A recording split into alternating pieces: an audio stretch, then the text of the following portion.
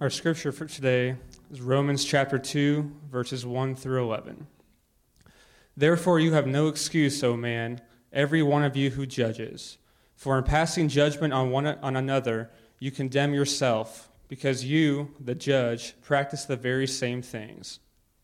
We know that the judgment of God rightly falls on those who practice such things. Do you suppose, O man, you who judge those who practice such things and yet do them yourself, that you will escape the judgment of God? Or do you presume on the riches of his kindness and forbearance and patience, not knowing that God's kindness is meant to lead you to repentance? But because of your hard and impenitent heart, you are storing up wrath for yourself on the day of wrath, when God's righteous judgment will be revealed. He will render to each one according to his works. To those who by patience and well-doing seek for glory and honor and immortality, he will give eternal life. But for those who are self-seeking and do not obey the truth, but obey unrighteousness, there will be wrath and fury. There will be tribulation and distress for every human being who does evil, the Jew first and also the Greek. But glory and honor and peace for everyone who does good, the Jew first and also the Greek. For God shows no partiality. All right. Well, let's take our Bibles together. You all look fabulous this morning, by the way, just so you know. Good to see you. Let's take our Bibles together and turn to the passage that was just read, Romans 2, 1 through 11. Our series is entitled Holy and Holy in the book of Romans. And our focus today is Romans 2, 1 through 11. You know, John Gerstner, the well-known Bible teacher and mentor to R.C. Sproul, he tells a story once about a trip he took to Asia. He went on this trip with his wife, and they were actually in Kashmir in northern India. And at one point on their trip, they decided to take this little excursion on a boat. It was he and his wife, and then there was this old man who was driving the boat who didn't speak a lot of English, and then also this boatman's grandson all together on this boat. And they had a good time. And on the way back from this excursion, they were starting to near the shore, and they actually bumped into another boat. And, you know, when that happened, a bunch of water splashed up on them. It even got as high as knee level for Gerstner and his wife. And the boatman, as a result of this bump, got really agitated. And, you know, Gerstner was trying to calm him down. He said, it's okay. It's just a little bit of water, no big deal. It's okay. We're okay. You're okay. Don't get upset. Well, a few minutes later, they were getting close to the dock, and this boatman was getting even more agitated. And, you know, there's this language barrier, and so Gerstner was like, it's okay. Don't worry about it. It's okay. We're okay. You're okay.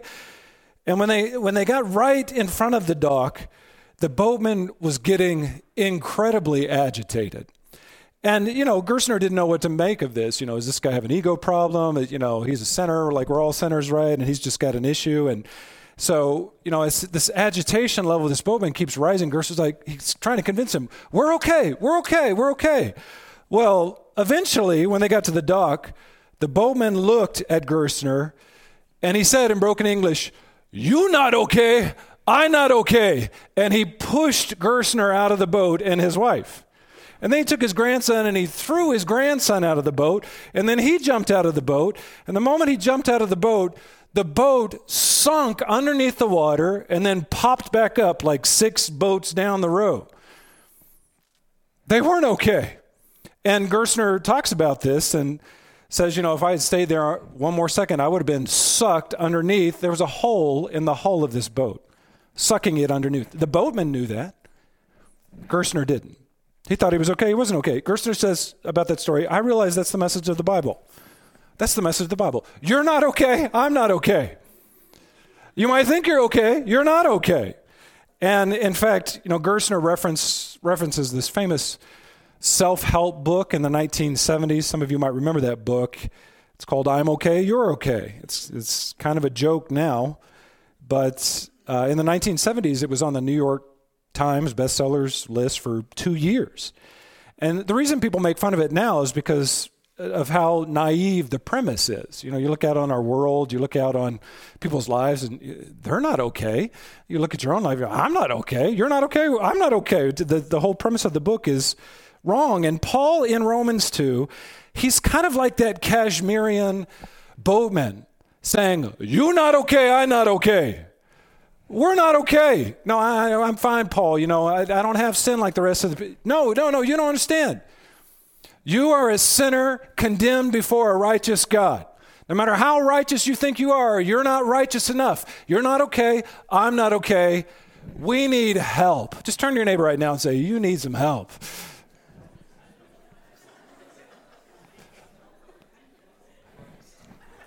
Some of y'all enjoyed that too much. Sinfully too much. Here's the outline for the passage today. I could just tell you that's the point of this message today. You're not okay, I'm not okay. But there's more to it than that. So let's flesh this out a little bit. First of all, write this down as number 1 in your notes. Here's why we're not okay. Man's actions, Paul says, are inexcusable before a holy God. We are without excuse. Paul says in verse 1, "Therefore, you have no excuse, O man, every one of you who judges. For in passing judgment on another, you condemn yourself, because you, the judge, practice the very same things."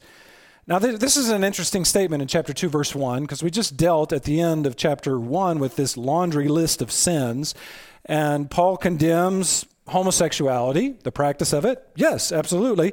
But he also condemns those who are haughty, those who are insolent, those who are malicious, those who are unrighteous, those who are envious. He condemns gossipers, slanderers, those who are disobedient to parents. We're all guilty by that standard. Who could escape that list at the end of Romans 1 unscathed? We've all committed at least one of those sins.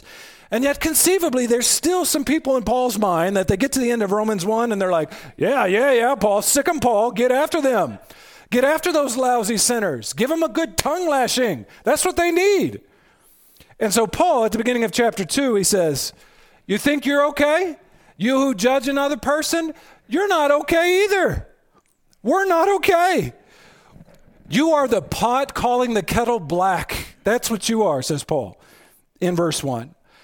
My professor at Moody, one of my professors, Bill Thrasher, used to tell this story about these Dutch women in Europe who would weep openly about the state of their American grandchildren who immigrated to America.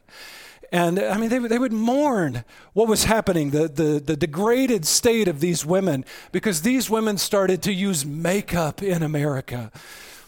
And that was a great harm. That was a sinful thing in Dutch society. And so these old women would just weep and weep for the unholy American ancestors of theirs. And their tears would stream down their eyes and come down their faces, and their tears would mix with the cigarettes that they were smoking. And then it would fall off of their face and drip down into the pitchers of beer that they were drinking together. We're so good at judging other people's sins, aren't we? It's even supposed sins, and not so good at identifying what's going on in our own heart or judging ourselves. Jesus said it this way to the Pharisees. You guys know this. Jesus said, "You strain out a gnat and swallow a camel. You're hypocrites," said Jesus. Jesus said, "Take the plank out of your own eye before you can point out the speck in your brother's eye." Paul and Jesus, they're pointing out the same things.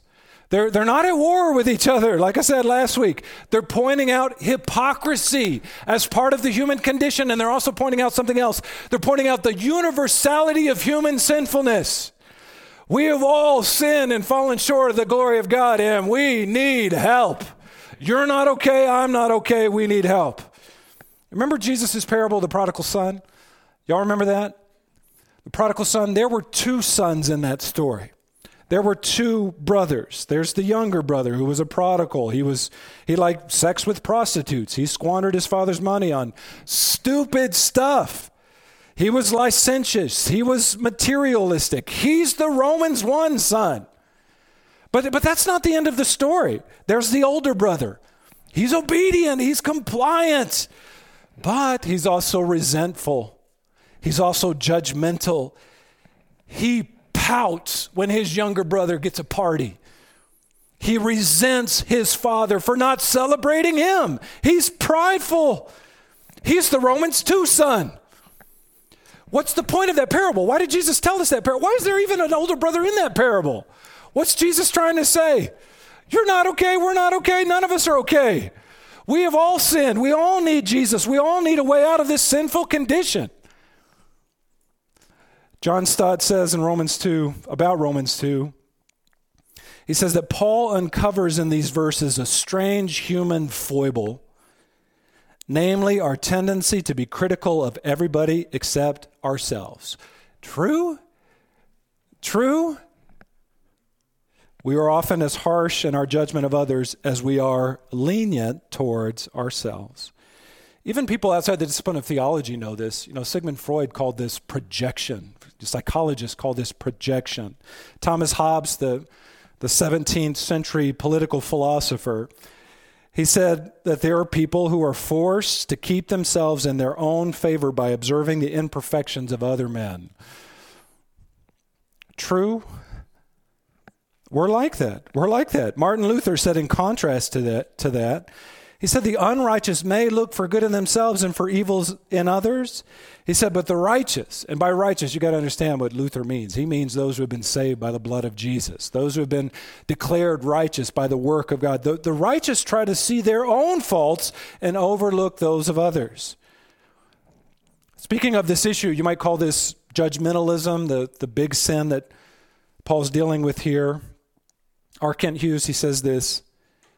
He says, there is nothing more destructive to the spread of the good news than this. It is the fact that if you have a censorious, self-righteous spirit, others will sense it without you saying a word. The set of your jaw, the moisture in your eyes, the flush of your countenance, the tone of your voice will give you away, and you will bring not life, but death to others. He says also, hell will be full of judgmental, goody-goody people. He's right. He's right. Paul says to these self-righteous, judgmental people in Romans 2, you are guilty before God too. No man, no woman has an excuse before Almighty God. Man's actions are inexcusable before a righteous God. In fact, it's the same language that Paul used in Romans 1 to condemn the pagan Gentiles who ignore God's existence or who pretend like God doesn't exist. Paul said in chapter 1, verse 20, they are without excuse. The Greek is anapologetos. Anapologetos. They are without excuse. It's obvious that God exists by what he made. Even Helen Keller knew that. Helen Keller says this. She says, I can see, and that is why I can be happy in what you call the dark, but which to me is golden. I can see a God-made world, not a man-made world. This is a woman who was deaf and blind from infancy due to a sickness she contracted. And she can say, even I know that God made this world. Even I can see that. How much more could we see it, those of us who have eyes to see and ears to hear? Paul says the Gentiles are without excuse in chapter 1. Now in chapter 2, he uses that same language. He says, you are without excuse as well, those of you who judge others. Because even in your judgmentalism, you are a sinner before a righteous God. Jews are not okay before God. Gentiles are not okay before God. By the way, who's Paul talking about here in chapter 2? Paul's using this technique. It's called a diatribe. It's when you have this kind of imaginary argument with somebody to make a point. I do that when I preach every Sunday. And you're listening to Paul kind of use these rhetorical questions. Who's he talking to? Who's he talking about really here? I think probably the best evidence shows that he's talking to Jews in his day. Jews who would look at chapter 1 at the end of that chapter and say, yeah, those Gentiles, they're so sinful. And Paul says, not so fast, Jewish folks. You're in need of a Savior too. You're not okay before God either. Some of you, and just as a parallel in our world today, some of you might say, Pastor Tony, I'm okay. I'm a pastor's kid. I'm good. No, you're not. You are a sinner as a pastor's kid, just like everybody else. And some of you might say, well, my parents, Pastor Tony, just so you know, they started First Baptist so-and-so down the street. They're founding members. They believe in Christ. They are followers of the Lord. They're good people. That's great. I love that. That doesn't mean anything for you. God has no grandchildren. Nobody gets grandfathered in by the faith of their parents. You have to decide that for yourself. You have to be saved yourself. Right? Have I said that before? I think I've said it before. It bears repeating. Some of you might say, Pastor Tony, I'm an American. This is a Christian nation. Look, even if there was such a thing as a Christian nation, we are not one, okay? And nobody's going to stand before God in eternity and say, well, I'm an American, Lord. You got to let me into your kingdom. That's not going to fly. We all of us, whatever context you're in, whether you're in a Buddhist context, a Jewish context, a Christian context, a Muslim context, we are all sinners before a righteous God. We are not okay. And by the way, let me just point this out. Brad just read Romans 2, 1 through 11. There's not one mention of Jesus in that entire passage. And usually when I talk about this, I talk about, the ground is level at the foot of the cross and we're all sinners and that Christ saves sinners. And that's the point I'm trying to make typically when I preach this kind of message. But I just want you to know that's not Paul's point here. Paul's not saying that, all of us can be saved by the blood of Jesus. He gets to that eventually in the book of Romans. But you know what he's saying right here? He's saying that all of us equally deserve judgment. That's the point of Romans 2, 1 through 11. You got to get that down. We all stand condemned as sinners before a righteous God. You might say, should we talk about Jesus then, Pastor Tony? Are you going to talk about Jesus? Yeah, I will. But not till we get this down. There's more to unpack here with what Paul's arguing. So write this down as number 2 in your notes. First of all, man's actions are inexcusable. Secondly, God's judgment is inescapable. Paul says we know that the judgment of God rightly falls on those who practice such things. We know that. We know that God's judgment rightly falls on those who practice evil things. And you might say, well, how do we know that? Well, if you follow Paul's argument here, we know that. How would a Jew in Paul's day know that? Because they had the Old Testament. That was revealed to them. Ecclesiastes 12:14 says this. You can read this on the screen. For God will bring every deed into judgment with every secret thing, whether good or evil. Psalm 37:38, but transgressors shall be altogether destroyed. The future of the wicked shall be cut off. Psalm 92:7 says, similarly, though the wicked sprout like grass and all evildoers flourish, they are doomed to destruction forever. And speaking of the climactic day of the Lord, the day of God's wrath, Malachi 4:3 says, and you shall tread down the wicked, for they will be ashes under the soles of your feet on the day when I act, says the Lord of hosts.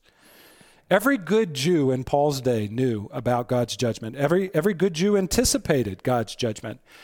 There was this temptation to believe, because I have that favored status as a Jew, a favored person status, I'll be, freed from that judgment to come. Because, we're the sons and daughters of Abraham. We're okay.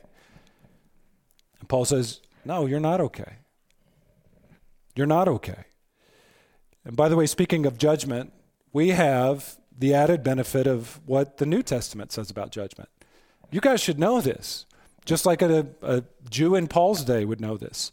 2 Thessalonians chapter 1, 7 through 10, speaking of the judgment that's to come. I preached this last year. The passage says that the Lord Jesus will be revealed from heaven with his mighty angels in flaming fire, inflicting vengeance on those who do not know God and on those who do not obey the gospel of our Lord Jesus. Wait, Jesus is going to do that? Yeah, Jesus is going to do that. Inflict vengeance on those who don't obey the gospel. They will suffer the punishment of eternal destruction, away from the presence of the Lord and from the glory of his might when he comes on that day to be glorified in his saints. This is the judgment of God that is coming to our world. Paul says, we know that the judgment of God is coming. We know it. And then Paul says this in verse 3. And again, he's asking this kind of rhetorical question to his imaginary dialogue partner. He says, do you suppose, O man, you who judge those who practice such things and yet do them yourself, that you will escape the judgment of God? The obvious point that Paul's trying to make here is that you won't escape the judgment of God. No one will escape it. And here's why. Here's the issue. And I want y'all to get this. God does not hold us to a subjective standard of righteousness. It's not like, well, I'm more righteous than that person over there. A Jew in Paul's day might say, well, I'm not as unrighteous as those lousy pagan Gentiles. God doesn't hold us to a subjective standard of righteousness. He holds us to an objective standard. Objective. Him, perfection. That's the standard. And Paul's saying we all fall short of it. Even there were even Gentiles in Paul's day who, when they compared themselves to other Gentiles, they came out pretty good, subjectively speaking. There was a philosopher in Paul's day named Seneca, and he's a case in point. Seneca did his best to distance himself from other Gentiles who were evil. He exalted moral virtues. He exposed hypocrisy in the Roman Empire. He preached the dignity of all human beings and practiced self-examination. He was, subjectively speaking, he was better than those other lousy pagan Gentiles. And what Paul is saying is, you, Seneca, too, you have fallen short of the glory of God. Jews might say, well, we're more righteous than the Gentiles. Paul says, no, you have sinned and fallen short of the glory of God. God's judgment is inescapable for all of us. For all of us. Paul is saying here, there is a standard. It is who? It's Jesus. That is the objective standard. None of you measure up to that standard. All of you are deserving of God's judgment. And so he doesn't stop there. He goes on to say this: man's actions are inexcusable. God's judgment is inescapable. Man's actions are indefensible also, number 3. Paul lets loose another rhetorical question, verse 4. He says, or do you presume on the riches of his kindness and forbearance and patience? Is God a patient God? Yeah, he is. Is he forbearing? Yeah, but what Paul says here is that patience of God is not meant for us to be apathetic. It's meant to lead us to repentance. God's kindness, says Paul, does not excuse man's sinfulness. God's kindness doesn't cancel out men's sinfulness. Yes, God is slow to anger and abounding in loving kindness. But let me qualify that. That doesn't mean that God is devoid of anger. That doesn't mean that God is devoid of wrath or judgment. The French skeptic Voltaire, he said once, he said, God will forgive. That's his business. Dismissively, as if, genie in the sky, genie in a bottle. He's here to do what we want him to do. His business is forgiveness. As if God's only business is kindness. As if God's only business is forgiveness. As if God's only business is to forbear with our sins. God is also in the business of holiness. God is also in the business of wrath. God is also in the business of judgment.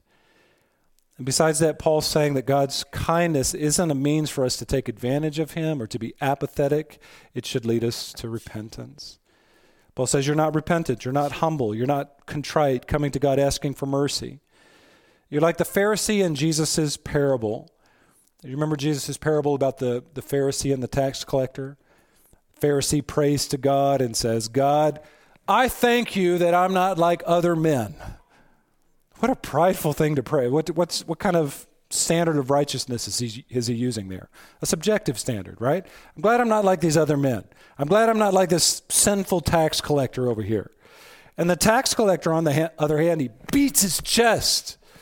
And he says, God, have mercy on me, a sinner. And Jesus says, I tell you, this man, this tax collector, he went home justified rather than the other.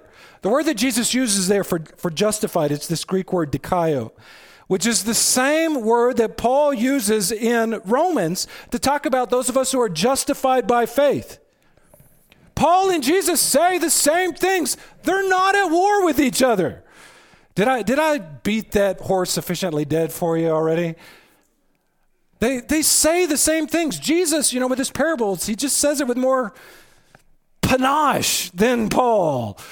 He explains it in parable form. God's kindness should lead us to repentance. The tax collector in Jesus' story got that. The Pharisee didn't. Paul says in verse 5, but because of your hard and impenitent heart, you're like the Pharisee. You're storing up wrath for yourself on the day of wrath when God's righteous judgment will be revealed. Paul's referring there in verse 5 to the climactic eschatological day of the Lord where God's wrath will be poured out on sinners.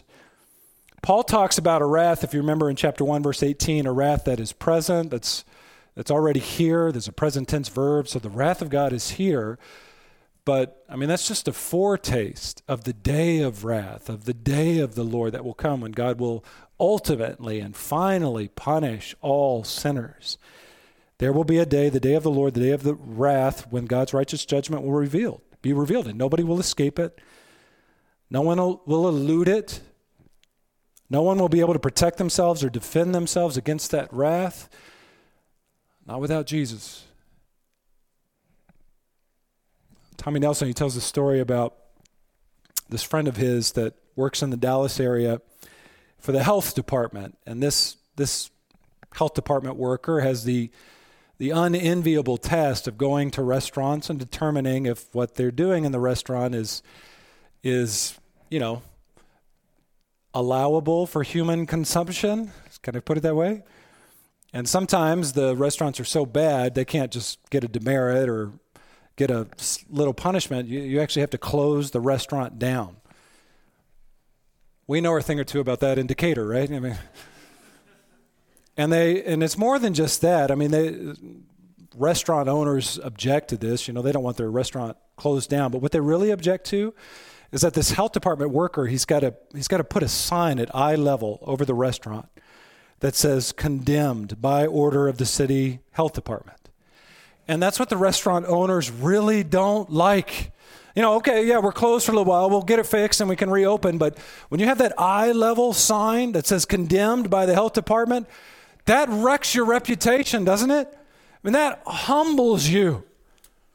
And what Paul is saying here for all of us is that metaphorically speaking, in our restaurants, there is a sign that says unclean, condemned as a sinner before God. And it doesn't help to say, metaphorically speaking, my restaurant's cleaner than some other guy's restaurant. It doesn't work that way.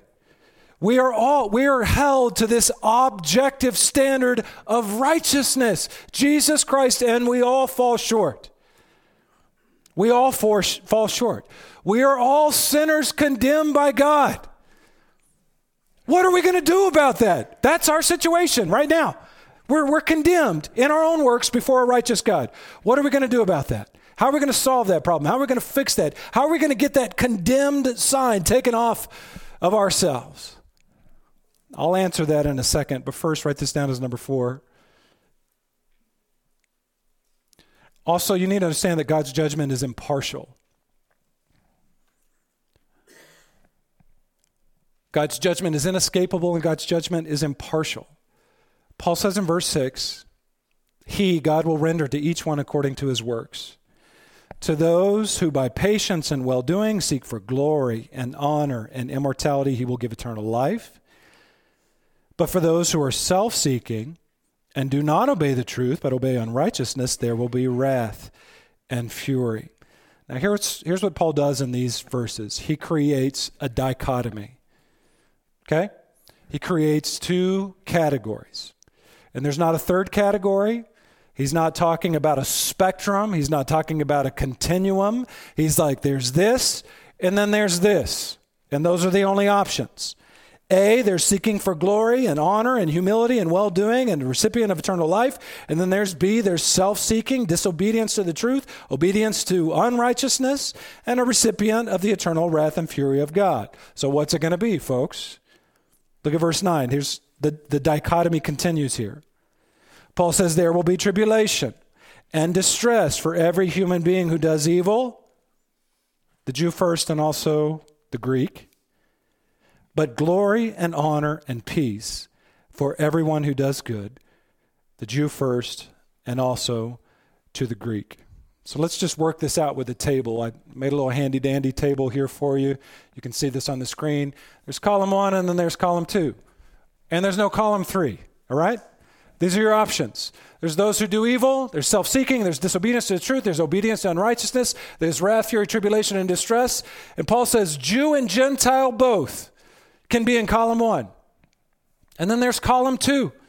Patience and well-doing, glory, honor, immortality. That sounds good, Pastor Tony. Peace, eternal life. Yes, yes, yes. And Paul says Jews and Gentiles both. We'll have access to this. We'll be a part of this. The question is, which side of the table do you want to be on? Which side of the ledger are you on? The better question is, whose side of the ledger are you on this morning? Now, here's where the passage gets really interesting, because this is where we might expect in verse 11 for Paul to, say, you can't be good, you don't do good, don't even try. But instead, Paul closes off this, he lets this dichotomy just kind of linger with us. And then he says in verse 11, this is the main point he's getting at. God shows no partiality. For God shows no partiality. This is Paul's way of saying it doesn't matter if you're a Jew. It doesn't matter if you're a Gentile. God doesn't grade on the curve. God shows no partiality. God is no respecter of persons. Do you remember Peter when he went into the house of Cornelius? Acts chapter 10. And Peter, can I say it this way? Peter was shocked that this pagan Gentile got saved. And he was shocked. I mean, God revealed this to him ahead of time. Shocked that he was filled with the Holy Spirit. This guy, and it wasn't just a normal pagan Gentile. It was a centurion. And God wants to save Gentiles too. God had to do that work in Peter's heart. He wants to save Gentiles too. And Peter says this. What did Peter say? Peter opened his mouth and said, "Truly I understand that God shows no partiality." And can I quote the King James for you? I don't always like the King James translation, but it just sounds more majestic here.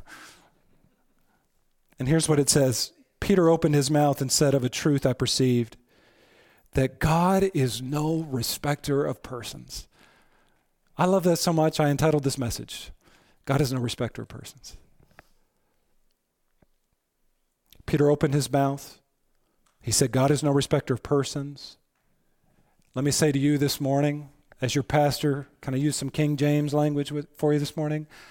Alas, harvesticator. It doesn't matter if you're an American. It doesn't matter if you're an African. It doesn't matter if you're red and yellow, black and white. It doesn't matter if you're rich. It doesn't matter if you're poor. It doesn't matter if you're male. It doesn't matter if you're female. It doesn't matter if your parents are Christians or if your parents are the worst heathens ever known to man. All of us fall short of the glory of God, and God has no partiality towards us. Do y'all know who Vince Lombardi is? How many of y'all know who that is? I know this is Decatur, the home of the Chicago Bears, but you should know who Vince Lombardi is. He coached the Green Bay Packers in the 50s and 60s, and the Super Bowl trophies named after him. And Henry Jordan said about Vince Lombardi, he said, he treated us all the same, like dogs.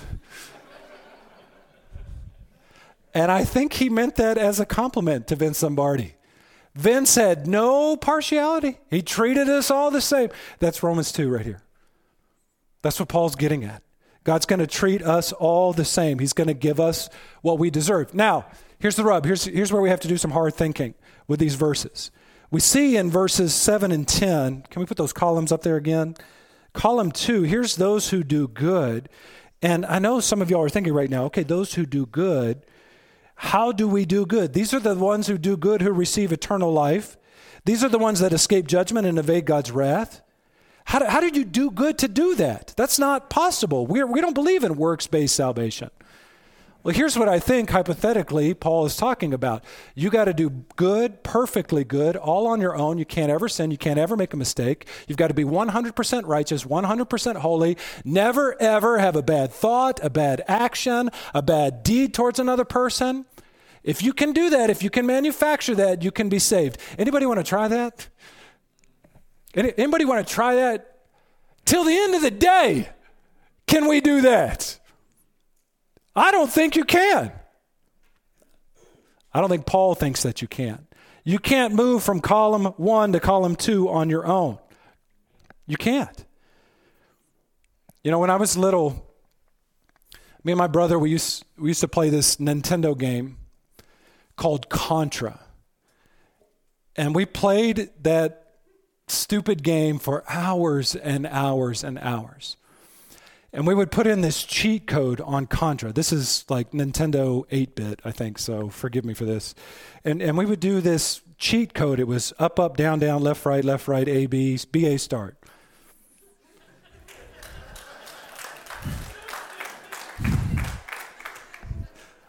Some of y'all know what I'm talking about. If you don't know what I'm talking about, you're either too young, too old, or too intelligent to play video games.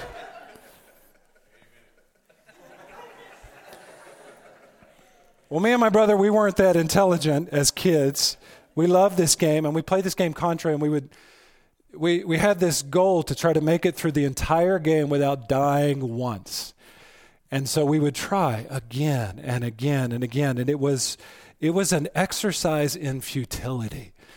And as soon as we would die, we would reset our Nintendo and, up, up, down, down, left, right, blah, blah, blah. Do it again, do it again, do it again. And we played that stupid game for hours trying to be perfect. And then my mom would come in the room and she'd say, I'm going to lose it with you guys. Get out of the house. Go do something else. Now, why do I say that? You try to be righteous on your own.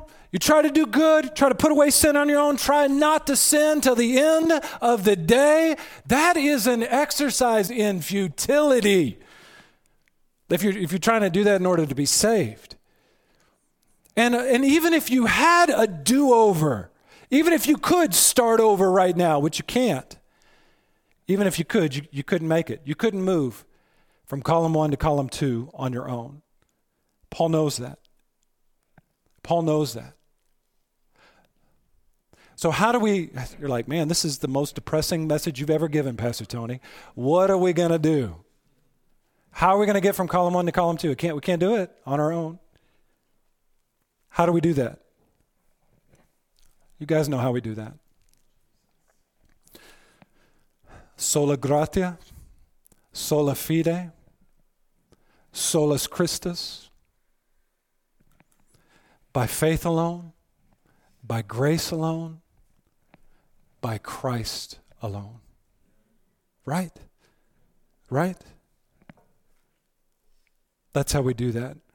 The story is told about General Sam Houston, first president of the Republic of Texas. I had to use a Texas illustration this morning because my parents are visiting from Texas. Sam Houston, he got baptized later in life in the freezing waters of a creek outside of Independence, Texas. And, this is an older man. He was a general at this point. And when he came up out of the water, his friend said, well, General, all your sins have been washed away. And Sam Houston said, God help the fish downstream.